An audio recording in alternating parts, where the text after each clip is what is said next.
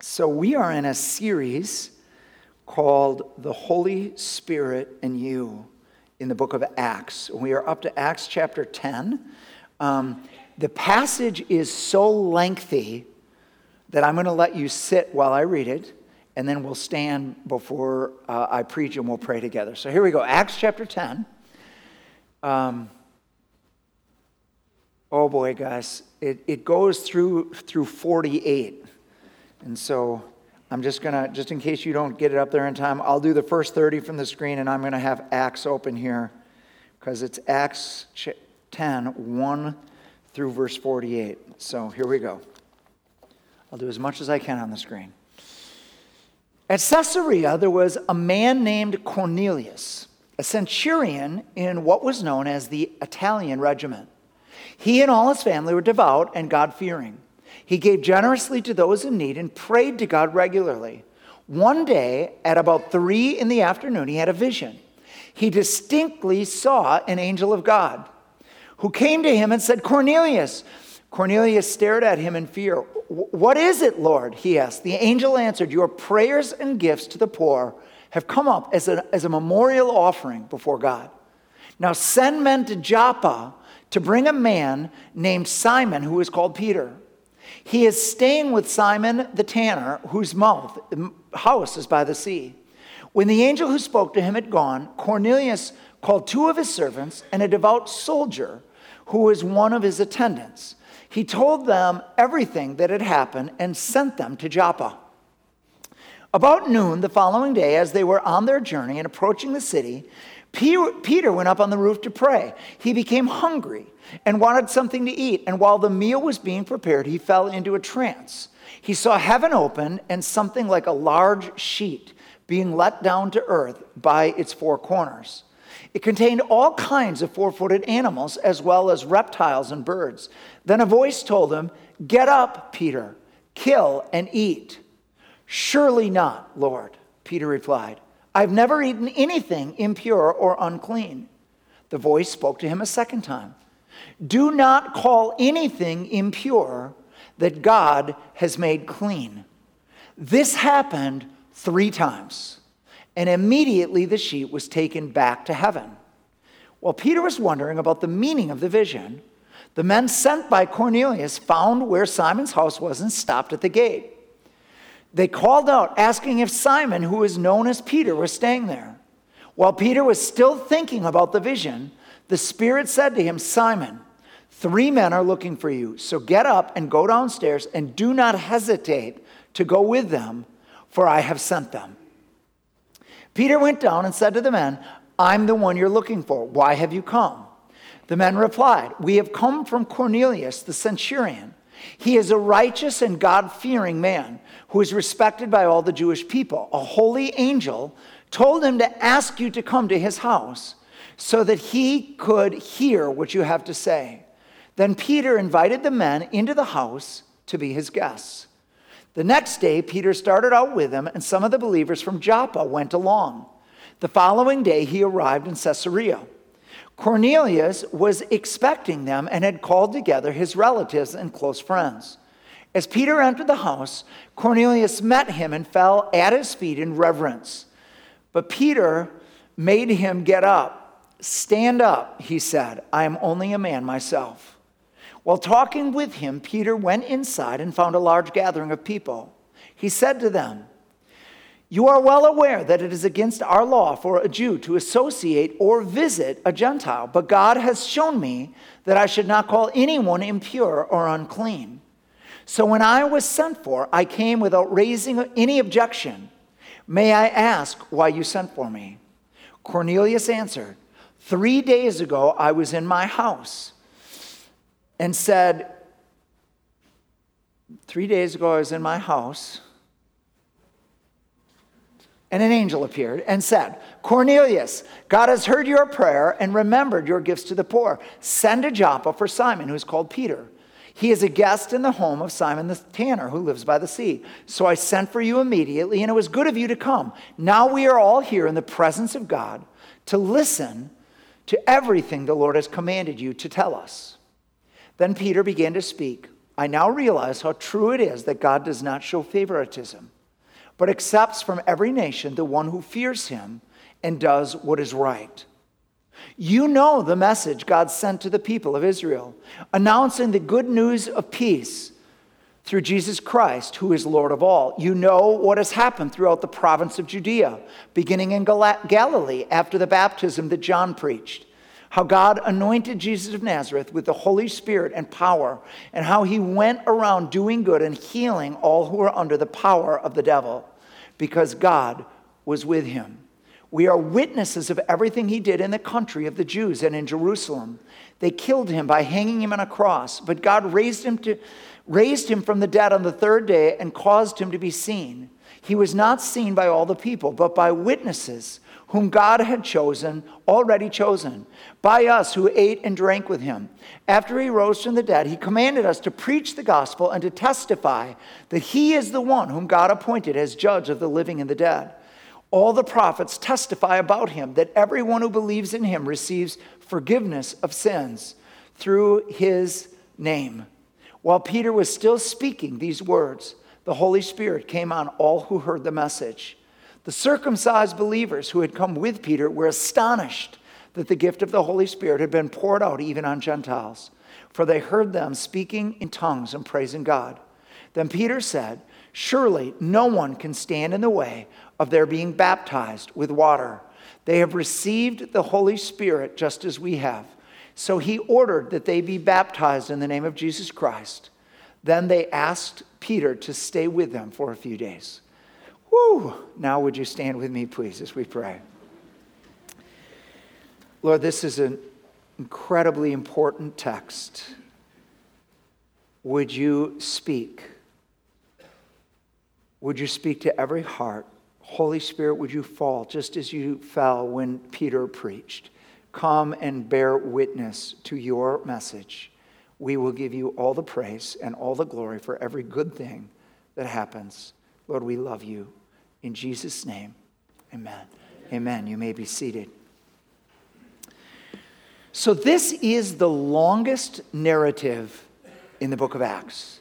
Not only is it the story told twice here, first it happens and then it's retold. It is told a third time at the beginning of Acts 11 when the Jews are angry that the Gentiles got baptized, and Peter tells the entire story again. What is it about this story that is so important that God would put such emphasis on it? The title of the message is 3 Conversions. Point 1 is the conversion of Cornelius. So Cornelius is a centurion in the Roman army. A centurion is in charge of 100 Roman troops. He is part of the Italian cohort. A cohort is 600 troops. The Italian cohort is known especially for their loyalty to Rome. He lives in Caesarea. Caesarea is the Roman city in Judea. It's where the seat of government rests. In 1961, there was a stone found broken off of a wall with the name Pontius Pilate on it. It is where Pilate resided. That stone, it's called Pilate's stone, is one of the archaeological facts that corroborate the New Testament. So he is a Roman soldier, very loyal to Rome, but that's not all he is. He's also a God-fearer. This was a term used by Jews. A God-fearer was someone who believed in the God of Israel, who had a fear of God, worshiped God, but had not become a Jew. He hadn't been circumcised, didn't do the Jewish ceremonies, but he worships God and he believes he is the true God. He is a God-fearer. He is praying at 3 p.m., which was the Jewish hour of prayer. And it is very sincere. God is pleased with his prayer. He's pleased with his gifts to the poor. Yet Cornelius, even though he is a good person, sincere person, he is not yet saved. the angel appears and says, go and send for Peter and listen to his message. When Peter retells it in Acts 11, he gives a fuller message of what the angel had said. The angel said, send for Peter. He will bring you a message through which you and your household will be saved. Even though he believes in God, even though he is responding to God, he is not yet saved. He needs to be saved. People need to be converted. Jesus said, you must be born again. When Peter says, I see now that God's not partial, that men of every nation, every tribe are acceptable to him. The word acceptable there does not mean that they're automatically saved. It means no one is excluded from the love of God. No one is excluded from the gospel. God welcomes all to come to him, but to come to him, we have to come through the way God is made, which is through Christ and our need to be converted to him. In November of 2019, we went to Malaysia. Alice and I did. We were on a missions trip to visit Sam and Jennifer Durham, and they met us at the airport, but they don't drive a car, so what they had done is taken an Uber to get to us. And they didn't call them Ubers. I can't remember what they called them, but it was an Uber, our equivalent of an Uber. And the driver was a guy named Mr. Shem. And so when we get our stuff loaded in the back, Jennifer, Sam, and Alice are sitting in the back seat, and I'm in front with Mr. Shem. And he's very good in English, and so we get chatting, and I find out all about his family, and he's Muslim, and he's a devout Muslim, and all about the kids and what the kids are doing, and so he asked a little about me, and I tell him who I am and what I am, and I said, boy, there's a guy that came to our church. His name is Tom Doyle, and he's over missions in the Middle East, and he wrote a book called Dreams and Visions: Is God Awakening the Muslim People? And I told him all about the book, that what's happening is Muslims are seeing a man in white in their dreams that is calling them, and it's Jesus in their dreams, and God is saving Muslims everywhere. And I'm telling him about this book, and he's asking me questions about it, and I can tell that he's very interested in what is happening. And so we get dropped off, and the first thing Sam says to me, he says, if Mr. Shem reports you to the police, you will be arrested and deported back to the United States. Well, thanks for sharing that now. Glad to hear that. And then Sam immediately is like, we need to get him that book. We need to find a way to get him that book. And so we go online. It's going to take 2 weeks. We're only going to be there 10. He said, you need to put that book in his hands. And so we're telling Allison and Jennifer about our plan and how it's not going to work because it takes too long. And Alice says, of all of the books in the world that I could have brought, the one book I brought with me is Dreams and Visions: Is God Awakening the Muslim People? So we've got the copy. And so Sam gives me the plan. And so when we get Mr. Shem to be our Uber driver again to take us to the airport. And after all the bags are unpacked, they're all on the sidewalk, we're just about to go to the airport. It is the very, very last thing that happens. I give Mr. Shem the book. And I say, Mr. Shem, could I pray for you and your family? And he said, absolutely. And I got to pray with him. I want you to consider the love of God for people that don't know him yet.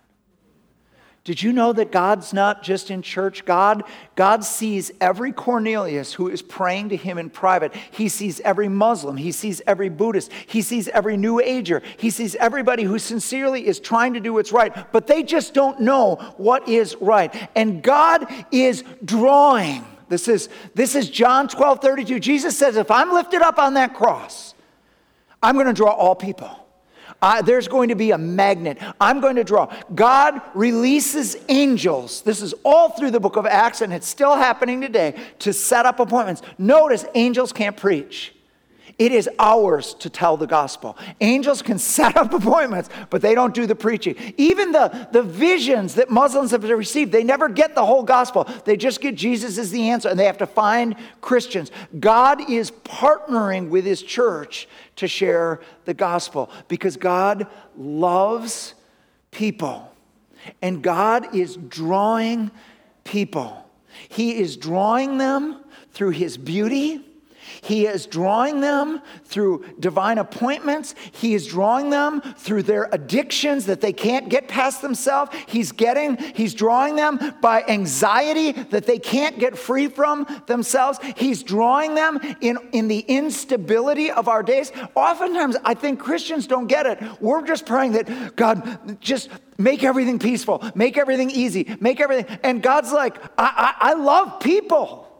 When God shakes everything so that everything feels unstable, did you know what it says in Hebrews 12? It says the reason why God shakes all things is so that the things that can't be shaken will be revealed. That you start grasping what is really important when it's the only thing that can't be shaken. And so God is knocking. God is drawing people. Even the successful people, the most successful people, when they achieve everything they wanted, they find this horrible emptiness. This is in testimony after testimony after testimony. They're supposed to be happy. They've just got to the top. And what is it? God's there knocking. God loves people. God is drawing people. But people need to be converted. They need to come to Christ. Secondly, the conversion of Peter. What? Peter's already a Christian. Peter doesn't need to get saved. Peter, he is a Christian, but he's got his own idea of what Christianity is, and he needs a major transformation. He's been raised Jewish, and right now he's viewing Christianity as an add-on to Judaism, that this is all pleasing to God, and this is even more pleasing to God, and he's just got it wrong. And God has changed covenants. It's all how you get to God is different. It's no longer performance. It's all Jesus. And so after God gives this angelic visitation to Cornelius, and he sends these three guys on the journey to Joppa. Joppa is 31 miles from Caesarea.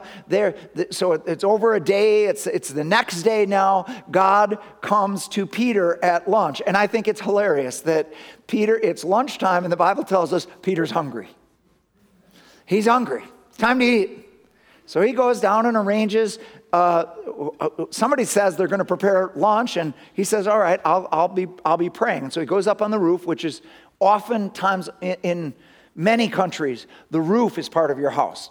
Everything's so tight that the roof, you got a railing around the roof, and that's another room. And so he's up there praying.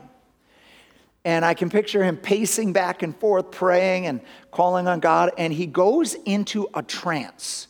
A trance is like a dream that you have while you are awake.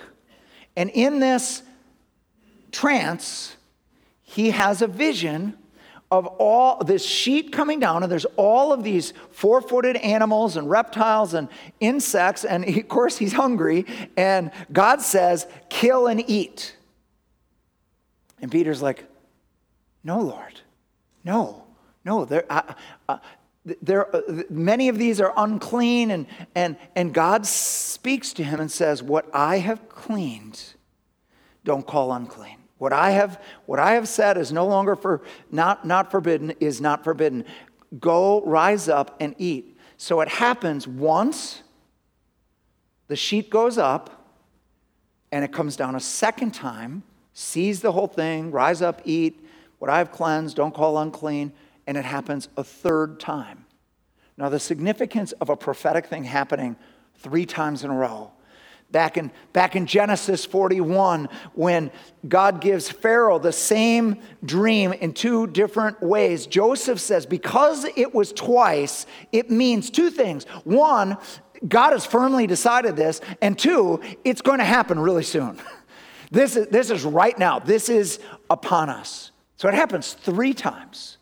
This is something God has firmly decided, and it's already in place. He gets it 3 times, and there happens to be 3 men at the door, so that might be connected to, who knows? But he says, Peter, go down. The dream, it's about food, but it's not just about food. It's also about people. There are 3 men at the door, and I want you to go with them. And so he invites them into his house, which is illegal for Jews to have Gentiles in their house. They stay overnight. The next day, they travel, and Peter goes into the house of Cornelius. Once again, this is illegal. He says it. He says to Cornelius, you know that we're not supposed to be here. You know Cornelius has been in Judea for a while. He knows the events that have happened, and he certainly knows how Jews feel about Gentiles. And Peter says, you know that this is illegal.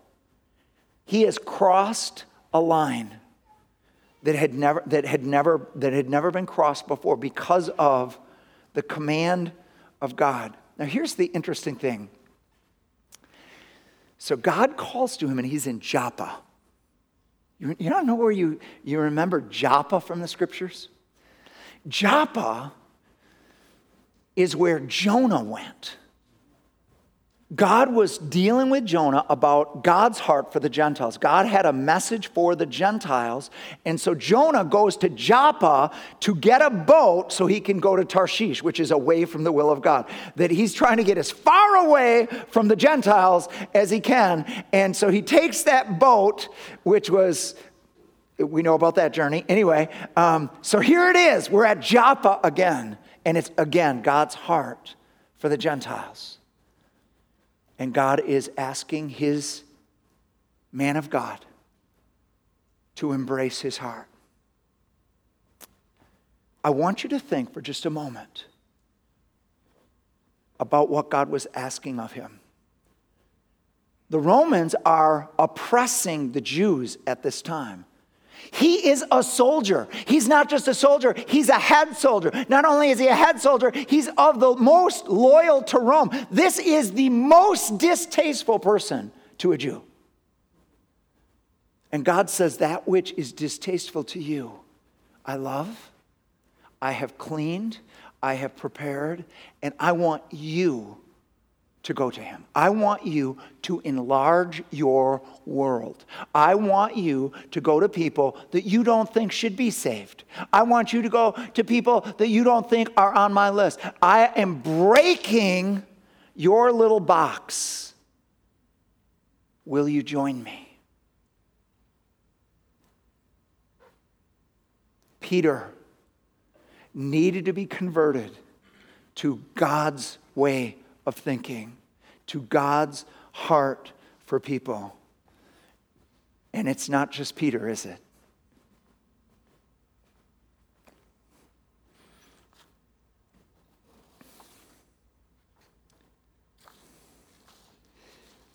Peter, when he first goes, Cornelius, it says, bowed in reverence, which is generous, because the other translations say that Cornelius tried to worship him.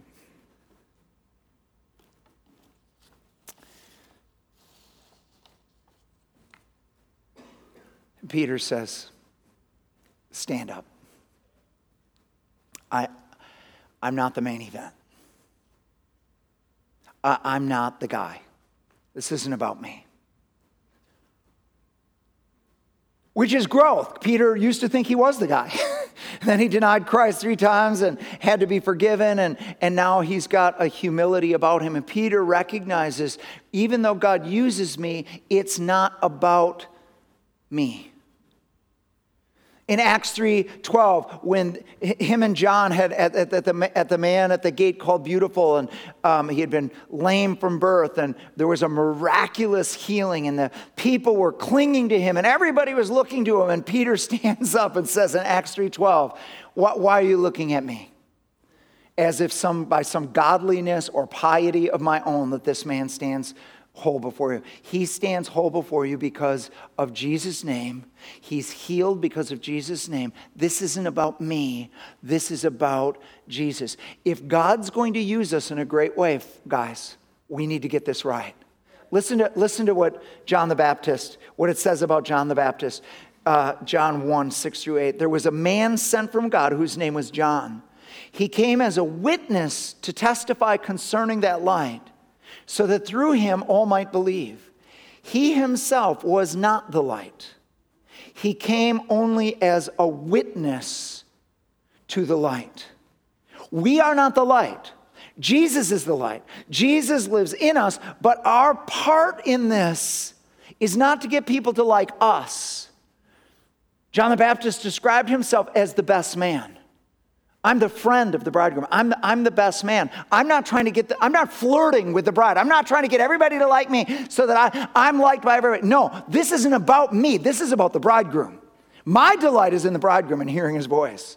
I am here to lead you. I am a light. I am here to testify about the light. And Peter's got his roll down. He is there as a witness.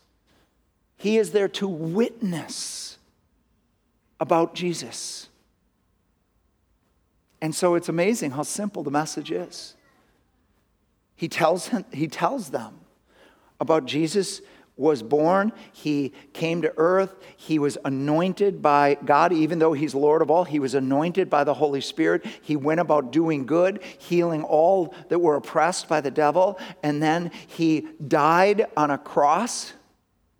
And on the third day, he was risen from the dead. And he appeared not to everybody, but to some of us, and he ate and drank with us, so they know this is a real resurrection, not just an apparition. And God has made him judge of all. He is the judge of the human race. And then this, as judge of the human race, he has testified.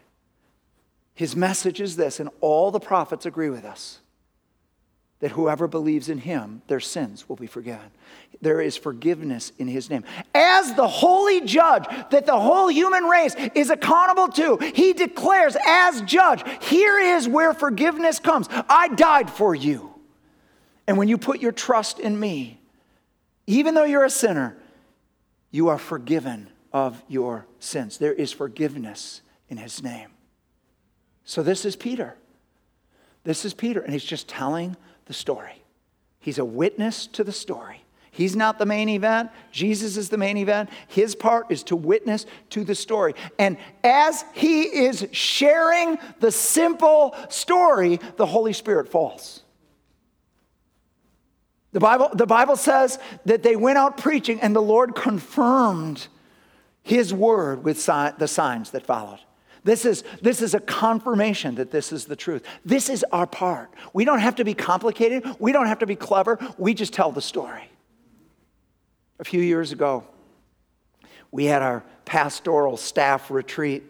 We do the ministry staff the first day, and then we have the administrative staff joins us the second day. And it's an amazing time to clarify, to pray together. Everybody gets prayed for individually, and it's just kind of a God time. And I remember when I was getting prayed over, Sarah Carlin, who's our arts pastor, she said, God wants you to know what your part is. She said, I am training directors right now. Sarah's the director of our big plays, but she's also teaches the drama class, and so she was training directors that they were going to direct their own plays. And what she kept coming up with is the directors would want to change the play. They would want to make the play more funny. They would want this person to do this. They would want to put their personal touch. And she said, what she said to me is, what I tell them is, no, that's not what a director does. A director has been given a story, and it's not their story. They need to be true to that story. The response that they want in others has to be what the author wanted as a response. This is your part as a director. Don't mess with the story. You tell the story. You tell the story the way that the author wanted it to be told. And what she was saying to me is, Pastor Tom, that's all you need to do. Tell the story. Tell the story. You don't have to improve it. You don't have to be clever. You don't have to be funny. Tell the story the way God wanted that story told. That is where we get the witness of the Holy Spirit. It says that the Jews that came with Peter were astonished that the Holy Spirit had been given to the Gentiles.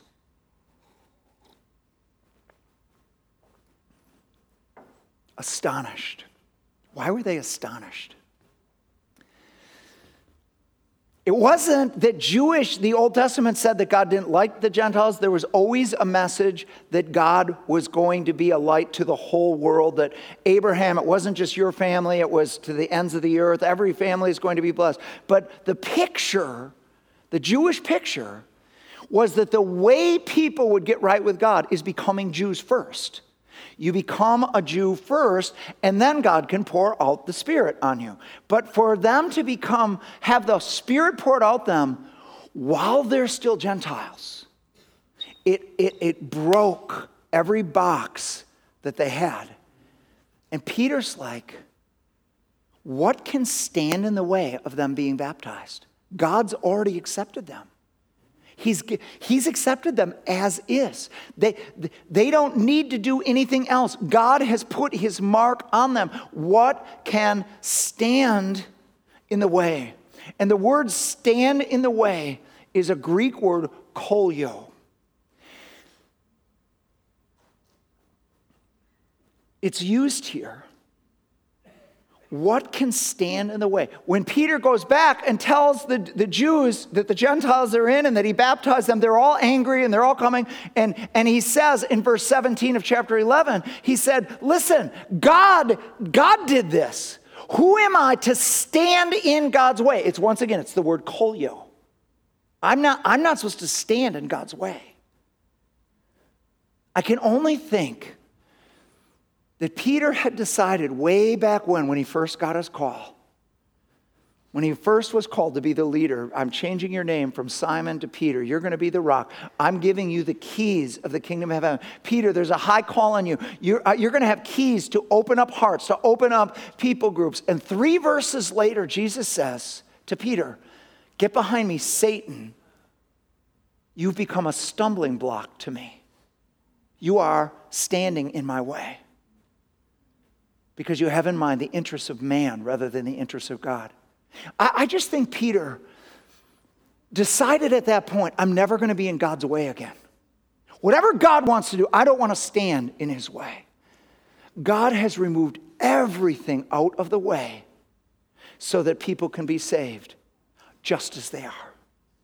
They can come just as they are. When the Ethiopian eunuch believes, he says, he already believes as Philip's preaching, and he says to him, there's water. What can stand in my way? He uses the word kolio. What is in my way? And the answer is nothing. Let's go get you in the water right now. The reason why I'm so passionate about this is why City Church was formed. When the 30 elders were meeting in 2010, and we were talking about whether we should do this or not, I just was really honest. I said, guys, the only way that I want to do this, the only thing I'm interested in, is having a church where God gets to do whatever he wants to do. We've seen us trying to get God to do our thing, God trying to bless our thing, God, we're going to do it this way, bless it. I'm not even interested in that. What would it look like if nobody was telling Jesus how to run his church? Jesus got to tell us, this is what I want to do. And that our part was to just stay out of his way. That's what I want. That's why it says, come as you are on that sign. God has taken every barrier out of people's way. The conversion of Christians is to not add stuff. The conversion of Christians is to not say, you got to do it our way, you got to fit in our program, and then we'll accept you. The conversion of Christians has to be, I've cleaned them all through my cross. Just invite them to come.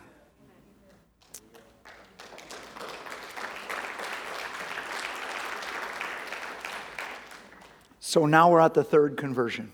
So we have the conversion of Cornelius, then we have the conversion of Peter. And the third conversion is our conversion. So we fall in two groups of people here today. One, you are here and you don't know that you are converted. You're not sure if you died you'd go to heaven. You're not sure your sins are forgiven. You're not sure that the Holy Spirit is dwelling in you. You're probably not sure why you're here today, but you're here. So what needs to happen for you?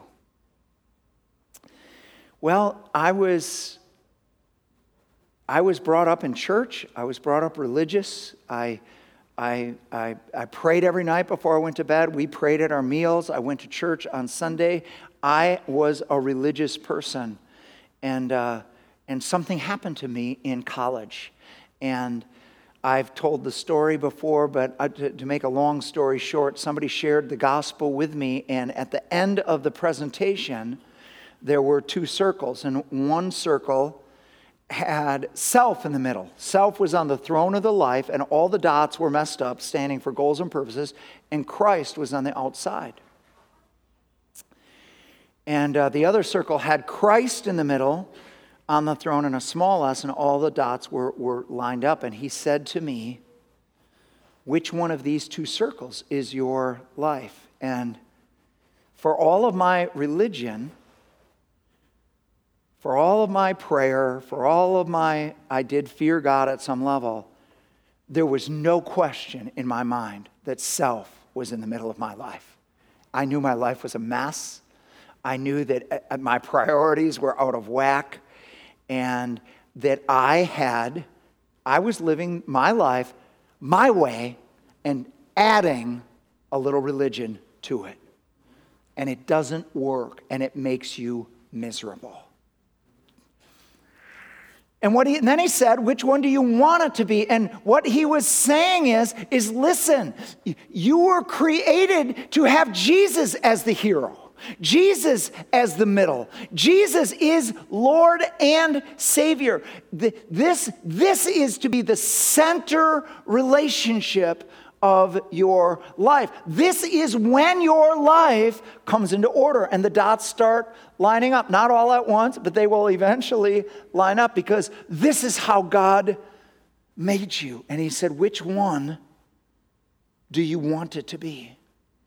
And guys, this is something you have to answer before God. I'll tell you why. Because you can fake people out like nothing. People don't know you. People don't know your heart. But you need to be converted. You need to be born again. And this is how it happens. And I said I want Jesus. And so I gave my heart to Christ. And things started changing in my life. From the inside out. God takes you right now just as you are. He loves you right now just as you are, and he forgives you right now just as you are. But when he comes in to live, he will be the center relationship. And it will start changing everything. It starts out, Jesus said he would come as the smallest little seed, but it would grow until it was the biggest seed in the garden. Jesus becomes more and more central, more and more important, more and more clear as you walk with him. But it starts with something called conversion. So that we're going to have a chance to get converted today. All right, here's the second group. You're already converted. You already love Jesus. Well, what God wants to do with you is he wants to sign you up to his purpose for your life. And I'm going to read that in just a moment. 2 Corinthians 5, 18 through 20. All this is from God who reconciled us to himself through Christ and gave us the ministry of reconciliation. that God was reconciling the world to himself in Christ, not counting people's sins against them. And he has committed to us the message of reconciliation. We are therefore Christ's ambassadors, as though God were making his appeal through us. We implore you on Christ's behalf, be reconciled to God. So whatever purpose, people are looking for their purpose. Am I supposed to be a doctor or a nurse or a mechanic? Or am I supposed to go to college? And am I supposed to be married? And am I supposed to do this? And everybody wants to find their purpose and God's direction for them. Listen, here's your primary purpose. You are called by God to be an ambassador for him. You have been given a ministry. Everyone in this room has been given a ministry. What's my ministry? Reconciliation. You've got a message. God is not holding the sins of the world against them anymore. This is good news. Jesus has died for their sins. They can be reconciled to God. God has given us that message. So what does it actually look like? So here's what it says, Acts 10:38. How God anointed Jesus of Nazareth with the Holy Spirit and power, and how he went about doing good and healing all who were under the power of the devil, because God was with him. So this is how it looks in real life. So Jesus said in John 17, as the Father has sent me, so I am sending you. I'm sending you in the same way the Father sent me. I am sending you. So here is Jesus' plan for every single one of us. He wants to anoint you, and he wants you to go about and do the good that he has put in front of you wherever you go. And in doing that good, there's going to be an anointing released where people that are under darkness are going to go free. This is God's plan. Pastor Dave talked about it last week. If you don't have to fight against the darkness, you don't have to scream at the darkness, turn the light on. So you and I are the light. We are the light. We get anointed. We walk out planning to do good, and we do good. We do good, natural good. Good deeds, helping people, loving people, accepting people, listening to people, giving them money, helping them across the street. Just little good. Pastor Tom, what possible difference could that little thing mean? You would be surprised in a cynical world what just doing good does. And I'm not talking about just any good. I'm talking about you getting anointed and then doing the good that God puts in front of you. There is an anointing to break people out of darkness. There's natural good, and then there's supernatural good. God might want you to pray for people. God might want you to talk to people. God might he's going to bring people in your sphere. You are an ambassador from heaven, anointed to do good. So, here is our challenge. I'm going to ask the worship team to come up. We're going to have communion here in a moment. I got one last story I want to tell you. And the story is about a young lady, 18-year-old lady named Emma Raducanu. Emma Raducanu is from Great Britain, and she won the U.S. Open. Just in September, early September, she won the U.S. Open. Now, the significant thing about her was this. She was number 150 in the world, and so she had to go through the qualifying round. The qualifying round is they take 64 second-tier tennis players, and they start a tournament on August 21st that goes to August 27th, and the top 16 get included in the U.S. Open that starts the next day. So they got the top players in the world that didn't need to play a qualifying round. They're all invited just because they're great, and they're in the top 50, and then they add these 16. Well, in the history of the U.S. Open, no one who went through the qualifying round has ever made it to the semifinals, men or women. They've never even made it to the semifinals.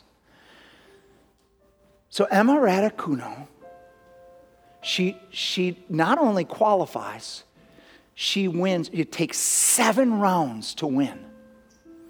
And she goes through every one of these rounds. She gets into the semifinals, then she gets into the finals, and then she wins the US Open. Now, she's 18 years old, and here's the crazy thing. She never lost one single set. It was just an unbelievable feat. And so they interview her afterwards. Here's what she said. How'd you do it, Emma?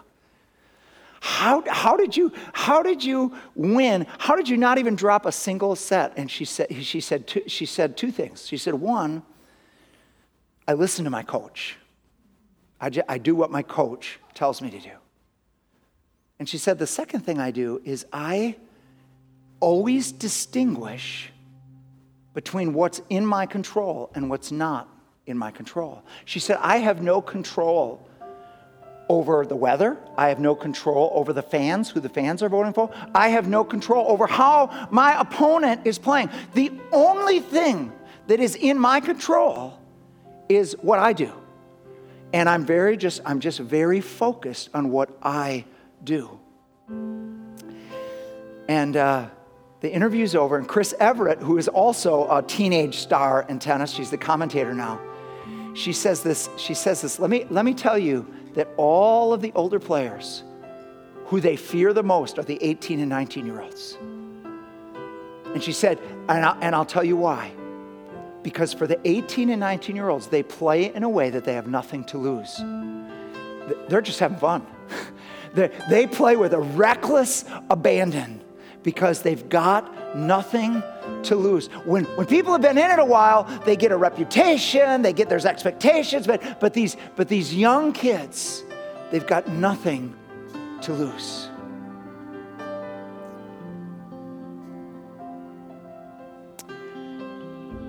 So we live in a day when there are many, many distractions. There are all kinds of issues going on. The world is falling apart. We've got everything that's happening in Haiti and Afghanistan and on our border and masks and vaccines and all kinds of things and a debt that's spiraling out of control and everything seems to be shaking. And let me tell you what I believe. I believe the enemy's trying to get us worried about everything so that we're paralyzed from doing anything. And that what God is saying is this. I want you to let me be Savior and Judge. I want you to let me be in charge of all of the big things. And all I want you to do every single day is just these very simple things. Get anointed and go do good. I have freed you in this relationship that every single day you could just make your focus, get anointed, and go out and do good. This is what Jesus did. This is how the devil's kingdom was broken, was anointed to do good. All of the things that are threatening to divide us. Guys, I don't care if you're vaccinated or not vaccinated. I don't care if you got a mask on or don't have a mask on. I want you to be anointed and doing good. This is God's plan for us.